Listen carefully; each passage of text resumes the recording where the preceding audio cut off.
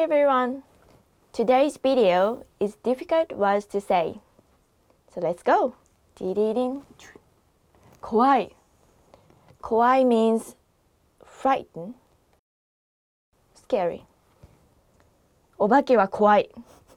怖いですね。Next word. 作る。作る means make. 晩ご飯を作る。これいい、大丈夫、シンプル。嫌い。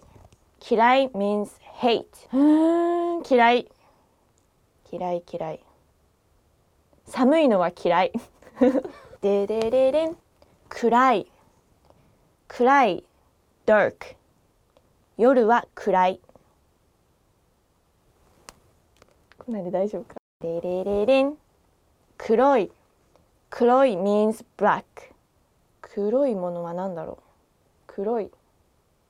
宇宙は黒い。宇宙は黒いよね。See you next week! Bye bye!